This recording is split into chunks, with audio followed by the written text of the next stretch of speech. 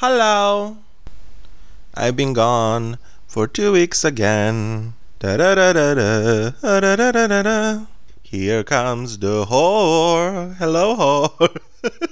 Listen, I took again a 2 week pause. I just didn't feel very well, you know? Mentally, not physically, but physically also. It all started when I had roasted pepperonis, however you call it. And then, firstly, my stomach hurt a lot on Sunday, I believe it was. And then I had to process it on the other end. And you know how that feels. So, it was painful. And then I felt really, really bad mentally, and I didn't want to record an episode. I actually recorded this episode, like maybe 70% of this episode on Monday, and not last Monday, the Monday before. And I got to 70%, and I smashed my laptop. I closed it because I felt so angry for no reason. And that whole week I was feeling really, really angry, and I believe that has something to do with my anxiety and social anxiety and everything. So I gave up for that. And then the next weekend was in my hometown was held like how should I say it? It is annual thing that happens every September, and it's called the Fall in Smederevos, or Smederevos Fall or Autumn. And it's actually called Smederevska Jesen on Serbian. In Serbian, it's kind of like a, oh my god, how I say it? Do you say manifestation in English also? Like for the, not like you're manifesting something, but it's like a manifestation, like a parade and like a fair. Not sure, but it's like, and it was really nice. But there was maybe like 30% of things that happen normally because of the COVID. We didn't have fair, we didn't have roller coasters or anything. It was just like ethno shows. They were selling grapes and wine, and because this fair is held like to worship wine, because our region is famous for wine, especially white wine. It's called Smederevka, or how you would translate it is Smederevo's girl, and that's a really famous white wine in this region. So yeah, I mean, I like normal thing when it happens, but I'm content with this COVID edition. Hopefully next year it will be back to normal. So that happened on the whole weekend, like Friday, Saturday, and Sunday, and I was like, fuck this, I am not gonna record an episode. So I took another 2 weeks of pausing, and now I should be recording probably the episode 16 or maybe even 17, and I'm recording the episode 10. And also I want to mention that my last episode about Andrea Yates got astronomical numbers of downloads. It went viral, kinda, because I shared the episode on one of my true crime groups on Facebook, and people were really, really passionate about that story. Hi, if you are new here, I blab a lot. Like, honestly, I speak so much before the episode starts, so I was thinking maybe to put timestamps in the description of the episode so you know when the story starts. But okay. And today, actually, when we are speaking about the celebrations and fairs, today in the whole country of Serbia, we celebrate, like, it's a new holiday. We celebrate the union of Serbian people and the day of the flag. And so for that, the whole town and the whole country is decorated with flags, and flags are everywhere, basically. Down my street there are flags, in front of my haunted house there are flags, like in every street there are millions of flags. I'll share some pictures maybe on my Instagram. So recording this on September 15th. Oh, my throat, you can hear it. My throat is also fucked up. So I'm going up and down with my blabbing. So let's just start with today's episode, because Oh my god. Today we are doing something different.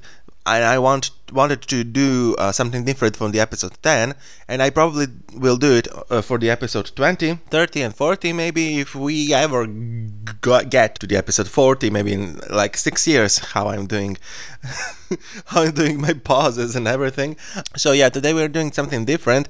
It has murder, but the whole story is not centered about the murder. The whole story is centered about the main character of this story, and today's story has everything you want basically from a true crime story. It has Hollywood, it has actors, actresses, icons, it has love affairs, sex, it has murder, and like everything. Hey there, are you enjoying the episode so far? Well, you can listen completely ad-free episode over on Patreon. You will also get bonus episodes that are non-related to true crime, such as the one about my 121-year-old haunted house, thank you messages, special mentions in the episodes, digitally signed episode scripts, access to the full list of ideas for future episodes, and access to the close friends list on Instagram for everyday behind-the-scenes content. And all of that and more for only $5 a month. Visit patreon.com/freakedoutpodcast and subscribe. Again, visit patreon.com/freakedoutpodcast and subscribe to exclusive content for only $5 a month. Thank you! And today, we are talking about the life story of Lana Turner. Do you know who Lana Turner is? I hope so. Lana Turner was an American actress, very, very famous actress. And basically, I'm not going to speak about everything she did, like every film, every movie, because this episode would last 6 hours probably. We're gonna just jump here and there and mention like juicy details from her life. But also I want to mention that her career is extremely successful. She had hundreds of films, and she was one of the most famous and just most loved actresses of all time in US. So Lana Turner was an American actress, and over the course of her nearly 50-year career, she achieved fame as both as a pinup model and a film actress, and as well as for her highly publicized personal life. In the mid-40s, 1940s, she was one of the highest paid actresses in the United States and one of the Metro-Goldwyn-Mayer's, or MGM's, biggest stars, with her films earning more than $50 million for the studio during her 18-year contract with them. Lana is frequently cited as a popular culture icon of Hollywood glamour and a screen legend of classical Hollywood cinema. So now I have these notes in 3 places. I have it on the Google Docs, and I have on my laptop, on my desktop, and I have it in my notebook for the first time. So how is this gonna go? I don't know. Last time I got so angry that I smashed my laptop. So Jesus, hold the wheel and hold it tight, because shit is going to hit the fan. Lana Turner was born in Idaho on February 8th, 1921, and her name was not Lana Turner. Her name was Julia Jean Turner. She lived with her family in Idaho until she was 5, and then they moved to San Francisco because they were struggling financially.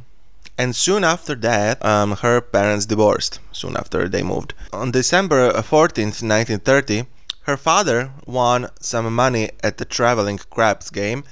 He basically stuffed his winnings in his left sock so he doesn't lose it, or someone does not rob him, and he headed home. He put his money in his left sock and shoe, and he headed home. Sadly, he was later found bludgeoned to death on a street with his left shoe and sock missing, as well as all of the money, of course, and the killer was never found. And Lana later said, after she got famous, she recalled this accident, and she said that his death affected her very much because he was the sweetest man she knew. She had a lot of interests in dancing and performing, and she even had little dance acts as a child. Lana sometimes lived with family friends or acquaintances so that her mother could save money because they didn't have a lot of money. They also frequently moved. For a time, they are living in Sacramento and throughout the San Francisco Bay. And following her father's death, Lana lived for a period of time in Modesto with a family of friends who basically physically abused her and quote-unquote treated her like a servant. And her mother worked 80 hours per week as a beautician to support herself and her daughter. And Lana recalled sometimes quote-unquote living on crackers and milk for half a week. So they were struggling. Lana loved church. She wanted to become a nun. However, life had other plans, and she was on a good path to become one. But life had other plans for her, since her mother developed respiratory problems, and her doctors advised to move to a drier climate. So they moved to Los Angeles, the land of stars, in 1936.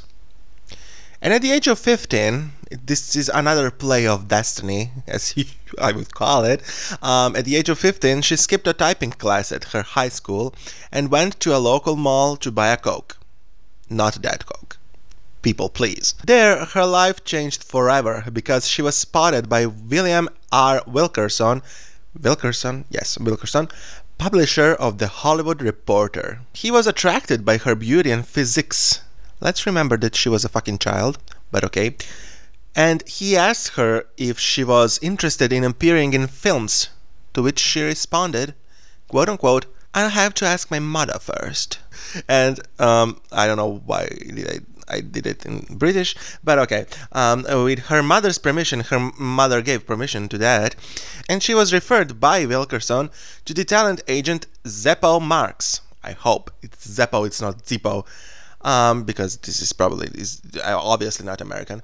And in December 1936, Marx introduced Turner to film director Mervyn Leroy, who signed her to a $50 weekly contract with Warner Bros. She soon became a protege of Leroy, and he suggested that she take the stage name Lana Turner, a name she would come to legally adopt several years later. So she legally became Lana Turner. Did you know that Lana Del Rey is called Elizabeth Grant? Why do every woman in Hollywood becomes Lana? Why? And also, did you know that my legal name is not Fabian Adams? I mentioned it on Twitter a few days ago. It's actually not even close to Fabian Adams. My name is Mladen. I started representing myself as Fabian Adams back in 2018, I believe. Few reasons. First of all, people don't know how to pronounce my name. People pronounce it. So my name is Mladen, and people pronounce it as Malden, as Karl Malden, the actor. And I hate when people pronounce it as Malden. Or when I went to Greece on a vacation, they pronounce it as Maden. So I was like, fuck this. I don't want to be called that. And my favorite singer is Lara Fabian, if you heard ever of her. And I just took her last name as my first name. And then Adams came like, I don't know where I got Adams. Probably Adams Family, because I love that movie, but it's not ADD Adams, it's just Adams. My voice is cracking already. So yeah, so I'm representing myself on the internet from 2018 as Fabian Adams, and you can call me Fabian Adams. I don't care. You don't have to feel obligated to remember my real name, because I don't want you to call me by my real name. So yeah. I'm everywhere on social media, signed as a Fabian Adams, only on Facebook. If you try to search me on Facebook, you will not be able to find me. So, she became Lana. Now we have to transport to my notebook. And this is where shit will hit the fan, because I cannot read my handwriting even in Serbian. She made her first appearance in the movie called They Won't Forget. And she had like her role was only 2 seconds long. She was portraying the lady who passed a piece of paper from one person to another, but people noticed her. And Wilkerson later said that her performance is worthy of more than a passing note. She later left Warner Bros. And moved to MGM for $100 a week. And after she moved to to MGM, actually, she got many more roles. The more notable ones are The Adventures of Marco Polo, The Sea Wolf, Dr. Jekyll, Mr. Hyde, and so on. She married in Las Vegas to an Artie Shaw. And this is the sentence you're gonna hear a lot through this episode, because this lady had so many marriages. Don't get me wrong, you can marry how many times you want, but it's funny in this period of time when like dating was frowned upon and you had to be married probably to the person who are you dating. So this lady had a lot of marriages. So she married to Artie Shaw in Las Vegas, and she briefly knew him. Their marriage lasted 4 months, and after they broke up, she discovered that she was pregnant, but she aborted. And later she claimed that Artie Shaw treated her like untutored blonde savage and took no points to conceal his opinion. I love how people express themselves back in the days like this. This should be in the books. This sentence only. Took no points to conceal his opinion. Amazing. She starred in a lot of movies, musical, theatrical acts. After the movie Somewhere I'll Find You, it was publicly speculated about the affair with Clark Gable. And that happened after his wife died in a plane crash, so it was kind of like controversial. And later, when World War II started, she turned to be a pinup girl, because movies were like not a thing during the war. So she became a pinup girl, and her face was painted on the noses of the airplanes. So, yep. And that's how she got her nickname Tempest Turner. She was selling her kisses up to $50,000 to old people. Or basically to anyone who paid $50,000 for a kiss from a Tempest Turner. She toured US, like various places. She visited hospitals with injured soldiers. She went on events. She was everywhere. And in 1942, she met her second husband, Steve Crane. He was an ex-actor, and now he was a restaurator.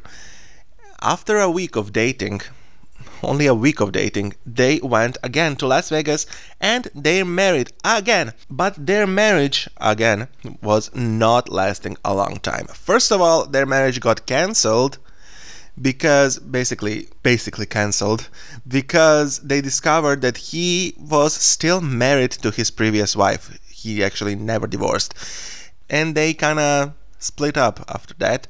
And once again, after divorce, quote unquote, she discovered that she was pregnant. So she remarried Steve few months later when he legally divorced his previous wife. Now doctors advised her to have an abortion because she had Rh negative blood group, and that could cause fatal anemia in child and in her. And however, she decided to give birth and had managed to carry a full pregnancy on. And her daughter Cheryl was born in 1943. But because of her condition, that resulted in Cheryl having several medical conditions, including anemia and autoimmune diseases. Lana divorced Steve again, and for good, in 1944 because of his gambling addiction. She continued to have very successful movies, and in 1946 she said that she was tired of boring and minor roles and they got her big roles. It was that easy. And her most successful movie probably of all time and her major success was The Postman Always Rings Twice. where probably a lot of us remember her from. While filming Green Dolphin Street, Lana began an affair with Tyrant Power, I guess. And she fell. My handwriting says Power, so I don't know. I'm sorry if I'm wrong. And she fell in love with him so hard, she often said that he was the love of her life. And during this time, she also had an affair with Frank Sinatra and Howard Hughes. Hughes? Hi? How do you pronounce this? It's Hugijs. Yes. If it's Vanessa Hudgens, that's probably Hudges. I don't know. Never mind. Another amazing success movies were Cass Timberlane and Homecoming, where she again acted with Clark Gable, and after this movie they were pronounced and titled like the quote unquote the team that generates steam. Oh my god. Oh my god, the team that generates steam. I choked on my coffee. Oh my god. Okay. She became MGM's most popular star ever and one of the 10 most paid women in US with the annual earnings of $226,000. No, $226,100. I went too far. I often mistake hundreds and thousands. So when I say a number, I'm always in my head, is it 1,000? Like, how do you say a year like 2021? Jesus Christ. In April of 1947, the movie Three Musketeers were filming, and there she met Bob Topping Jr., a millionaire, and they married in April 1948. As I said, dating was probably frowned upon, and she had to marry everyone. Or maybe she even wanted to marry. I don't know. It's not my call to judge her, but it's kind of weird. And we probably should remember that this is 1947, so things were different back then. And after the release of the movie, she discovered that she was pregnant once again, and she wanted to carry on that child, and went sadly into premature labor, and she gave birth to a stillborn baby. Now, the movie Mr. Imperium was the first flop, and she said that the script of that movie was stupid, and that's the reason why the movie failed. And she was slowly facing bankruptcy at the time. So, and even with all of that money she was earning, she was facing bankruptcy. And when we combine all of this stuff, like her daughter who had medical problems because of her blood, her stillborn baby, her abortion, her many marriages and divorces, and bankruptcy on top of that, and flop of a movie, she kind of fell into a chronic depression, and she sadly went to a phase where she wanted to kill herself, and she tried to commit a suicide in September of 1951. She slit her wrists in a hotel bathroom, but she was saved by her business manager, Benton Cole, who knocked on the door and saved her. On filming of The Merry Widow, is that Widow? Yep, The Merry Widow, that was a musical. She begins affair with Fernando Jamas, I don't know, it's probably Lamas. They broke up after he physically assaulted her. Then she had another major success in movie land with the movie The Bad and the Beautiful, where she starred with Kirk Douglas. And then she filmed 2 movies in Europe. Finally, she separated from MGM after, I believe it was 12 years of being their huge star, or maybe even 18 years, I'm not sure. I can do math, and I don't want to do math right now. If you want to know, grab a calculator. In 1953, she married again to Lex Barkers, and she was again pregnant, and again, sadly, she had a stillborn baby. And in 1957, they divorced because her daughter Cheryl, who was a grown-up by this time, I believe, she alleged that he raped her constantly and also molested her like daily, and Lana forced him out of the house on a gunpoint. Good girl. And then Johnny Stompanato enters her life. So let's just see who was Johnny Stompanato. Johnny Stompanato was born in Italian-American family in Woodstock, and he joined U.S. Marines. He lived in Asia and was married to a Turkish woman. He also converted to Islam so he could marry the Turkish lady, and they had a child, but he later left his wife and son and moved to California, to Los Angeles, California. And there he had another marriage, and again he divorced.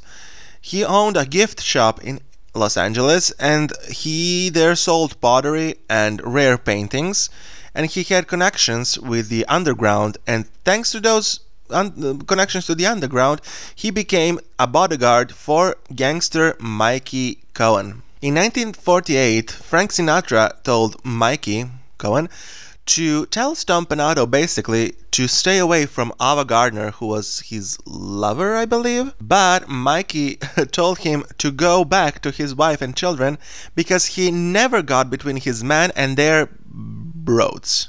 What is a broad? Is that like a whore? Jesus Christ. I don't know, people. What is a broad? Definition. A woman. Just a woman. And the example sentence is, I get drunk, follow the pretty broads, and make a fool of myself. Okay, I didn't know that. It's just a language barrier. Please forgive me for saying whore. Moving on. He was arrested on a charge of vagrancy, and he met Lana in 1957 while she was filming the movie The Lady Takes a Flyer. And how he did it is amazing.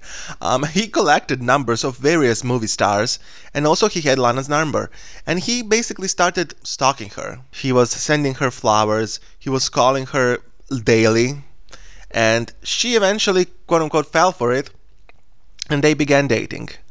As you would say in Serbian, ne jebe lep nego uporan. I'm not going to translate that for you, but that's a saying over here. Don't say it anywhere. You never heard it from me.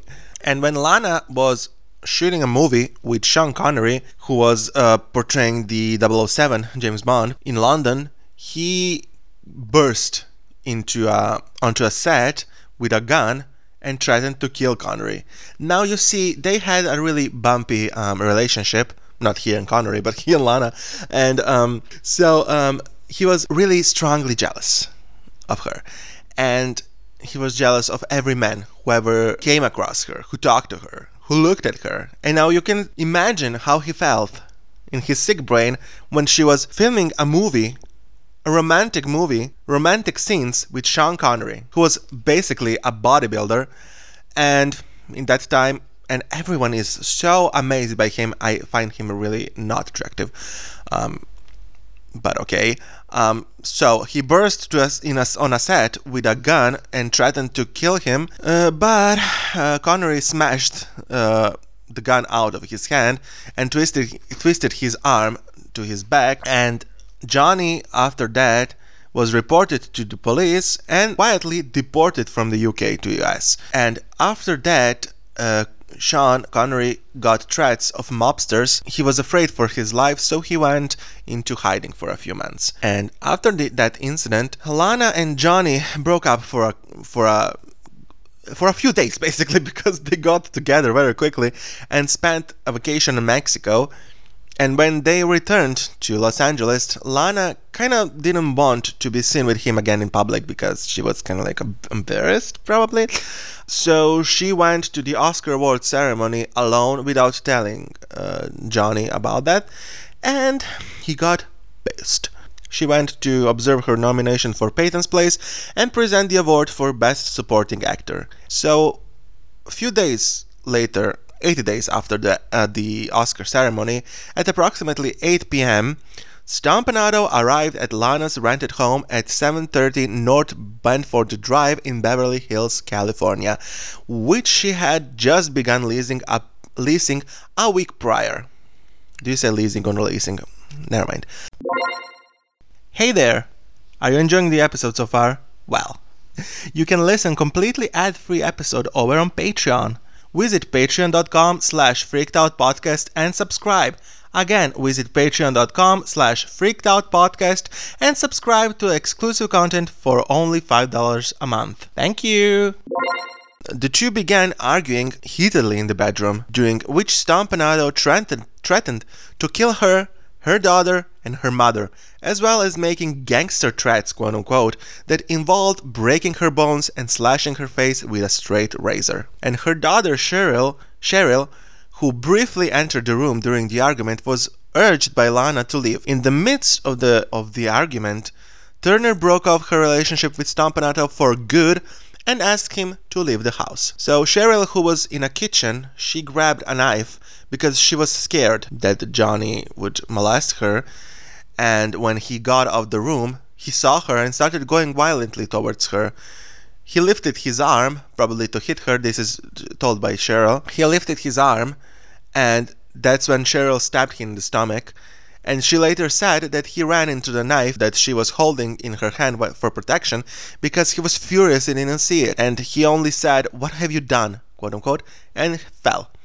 Cheryl called her father, and Lana called the doctor, who came shortly and gave him an adrenaline shot, but Johnny Stompanato bled to death since the cut went into his liver and cut main artery, resulting in massive internal bleeding. And he was dead. So Cheryl, as I said, called her father, and when her father came, that's the gambling father, was his name, I don't know, doesn't matter, he called the police. So they didn't call the police until he came. And when police came, Lana begged the officer to let her say that she did it to save her daughter from prison. But however, Cheryl did confess she stabbed him in self-defense, and later, after you'll see the circus of trials and everything, but she eventually got released because they concluded that she did it in self-defense. She was released with an order to visit therapist once a week. My mouth is so dry. Is there anything to drink here? No. Now, this case gained a huge media coverage. Over 100 reporters and journalists attended the 1958 coroner's inquest, describing by attendees as a near riotous. Lana almost collapsed during the trial. She said that she thought Cheryl had punched him, so that goes against the theory that Cheryl told that Johnny actually ran to the knife because she apparently stabbed him. As Lana saw that she thought that she had punched him, and she said that she never saw the blade in her hand. And Stampanato's brother, Carmen, who attended the inquest, alleged afterwards that he felt Turner failed to tell the whole truth, and that the law enforcement had made up their mind right from the start that Johnny deserved to die. And Stampanato's ex-wife, Sarah Ibrahim, that's the Turkish lady, I'm so sorry to referring to her as a Turkish lady, but just to clear, because he had two wives, this is his first wife. She filed a wrongful death suit of $750,000, that's equivalent to $6,700,000 in 2020. $7,000. $6,007,000 in 2020. In damages against both Turner, Cheryl, and Stephen Crane. Stephen, that's his name, the name of the father. On behalf of herself and then 7-year-old Johnny Jr., her son, with Stompanato. In the suit, it was implied that Turner was responsible for stabbing Stompanato, actually, and that her daughter had taken the blame. The suit alleged that Stephen arrived at Turner's residence prior to Stampanato's death and failed to summon proper medical assistance. In the intervening years, Stampanato's homicide has been subjected to an oft-repeated conspiracy theory that Turner in fact killed him, and that Crane had taken culpability for her mother, claiming self-defense. The theory was fired up by Eric Root, who was a hairdresser of Lana, and he claimed in a 1996 memoir that she confessed to him that she had stabbed Stompanato during their domestic struggle. According to Ruth, Lana made the confession to him years later at the Plaza Hotel after the two saw a television program referring the case. And he claims that Turner allegedly blurted out, quote unquote, "I killed the son of a bitch and I would do it again." He also stated that Turner urged him to reveal to the public this thing, and that she should die before him in order to clear her daughter's name. Her ex-husband, Stephen Crane, however, denied this claim, responding in 1999, quote, "This idea that Root had in his book is so far-fetched. You know, everybody has something they want to sell. I guess it was the only way he could get his book published." So additionally, Metro-Goldwyn-Mayer or MGM stylist Sidney Gilroth noted in his 1996 memoir that on the morning of Stompanato's murder, he had run into Turner leaving the Pioneer hardware store in Beverly Hills. During a brief exchange, Gilroth alleged that when he asked Turner what she was doing at the hardware store, she responded, quote unquote, "We needed a new knife." And Gilroth further claimed that he visited Turner the following day, and then she collapsed in his arms, sobbing, and said, quote unquote, "Did you ever dream this could happen? And with the very knife I bought yesterday." So Johnny was stabbed, allegedly, with the knife that she bought a day before, allegedly. This is what Sidney Gilroth says. And in her own autobiography, Lana Conceal had gone shopping for kitchen utensils for her new home because, she started leasing that home a week prior, and that he had in fact been stabbed with one of the carving knives that he purchased. And in 2012, 48 Hours presented a special profiling this case, which featured conversations between several historians, Crane and John Ibrahim, Stompanato's son, who is now a grown-up, and Ibrahim contested that Turner's testimony was all lies and that she could have got an Academy Award, to which Crane responded, "She was not acting, she was terrified. I know my mother." Oh, Crane, that is a daughter, Cheryl. I copied this from Wikipedia, so they referred to everyone by their surnames. So this is the Cheryl, and Ibrahim started in this show, and he basically said that Lana should get an Oscar for acting in this case, and Cheryl said that she was not acting, she was terrified. I know my mother, she was fighting for her child. And then the jury came back with a verdict of justifiable homicide. I have come up against this question hundreds of times. Didn't your mother do it? Is she really the one that did it? I killed John Stompanato, and I didn't do it to cover up for my mother. What mother would do this to her child? To make her child live through her life knowing that she's killed somebody and have to live with it. What would you do? Not my mother, not the woman I know. End quote. So basically she was released. Everyone thought that her mother did it, but we don't know. And after this case happened, Lana's career skyrocketed. Like, we are sick people. But basically, she skyrocketed.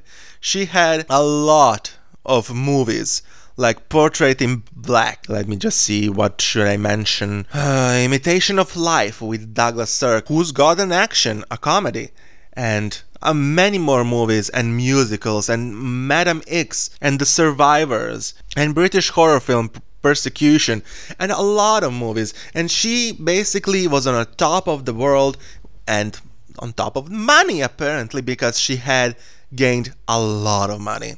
But sadly, she was a regular drinker and cigarette smoker for most of her life, and from when she was in contract with AGM, photographs that show her holding cigarettes had to be airbrushed at the studio's request in an effort to conceal her smoking, because she was apparently smoking all the time. And in her early 60s, Alana stopped drinking to preserve her health, but she was unable to quit smoking.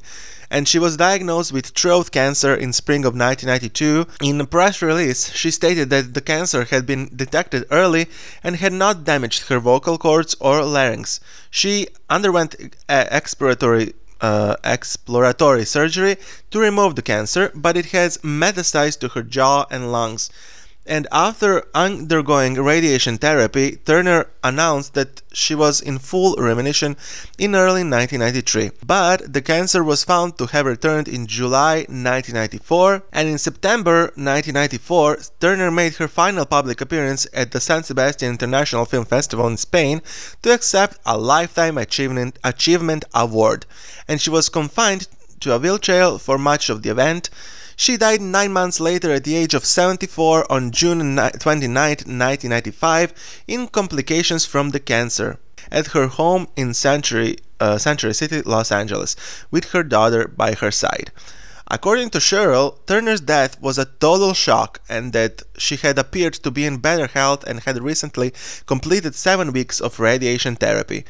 And Lana's remains were cremated and scattered in Oahu, Hawaii. And Cheryl and her life partner Joyce Leroy, whom Turner said she accepted as a second daughter, quote-unquote, inherited some of Turner's personal effects of $50,000 in Turner's will. Her estate was estimated in court documents to be worthy $1.7 million. Turner left the majority of her estate to her maid, Carmen Lopez Cruz, who had been her companion for 45 years and caregiver during her final illness. Cheryl challenged the will, and Cruz said that the majority of estate was consumed by probate costs, legal fees, and medical expenses. And that's the end of the story about the life, the success, the affairs, the murder, the murder involvement of Lana Turner, a Hollywood legend. My mouth is dry as fuck. So yeah, did you like the story? I thought I would do something different for the episode 10, and hopefully I will get to episode 20, 30, 40 to do more special episodes like this. If you thought it was boring, then sorry. We'll be back next week, probably any Sunday, one of the Sundays in the future. I'll be back, and that's it. You can follow the podcast on Instagram at Freaked Out Podcast, or on Twitter at Freaked Podcast, or you can follow me everywhere at Fabian Adams, but instead of a B, it's a 6.